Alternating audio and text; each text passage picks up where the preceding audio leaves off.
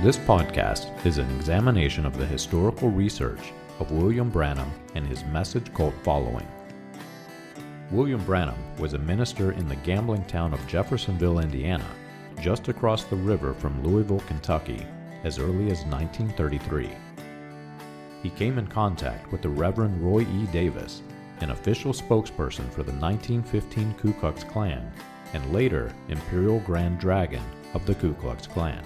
Davis introduced Branham to the Pentecostal faith and the art of faith healing, which would later be introduced into Branham's stage persona as he took his place among the evangelists in the post-World War II healing revival.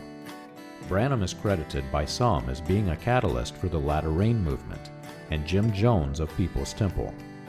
This podcast is not sympathetic to the views of the Ku Klux Klan that William Branham held, but it is disturbing and warrants research. This podcast is an examination of that research. You can find more about this research and other topics on the website william-branham.org. Join us as we turn back the pages of time and examine the controversial issues of William Branham and his message.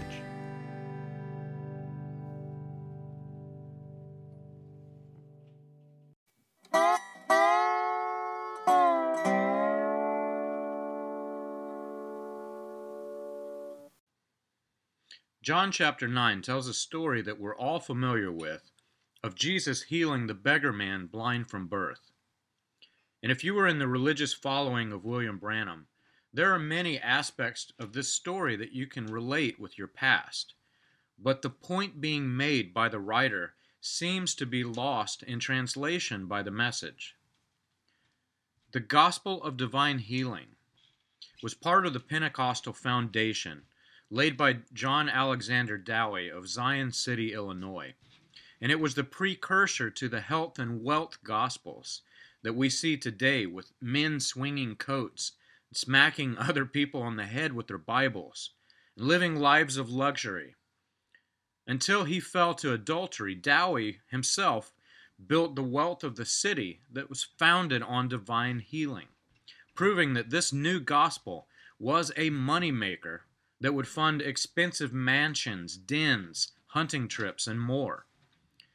But this new gospel will tell you that living ascetic lives or the mind over matter faith can bring healing to your body, and it produces a following having chronic illness that they blame on themselves for their own lack of faith or their failures in life. It alters their viewpoint of God, from the loving God who loved us enough to send his only Son to die for us. That loving God changes into a God of wrath and punishment. The work that God's Son did on the cross for us becomes of non-effect. The disciples, having been trained in the law of Moses, had a similar viewpoint. The man was blind. He must be cursed. His sins must have him bound, or he would have been able to see.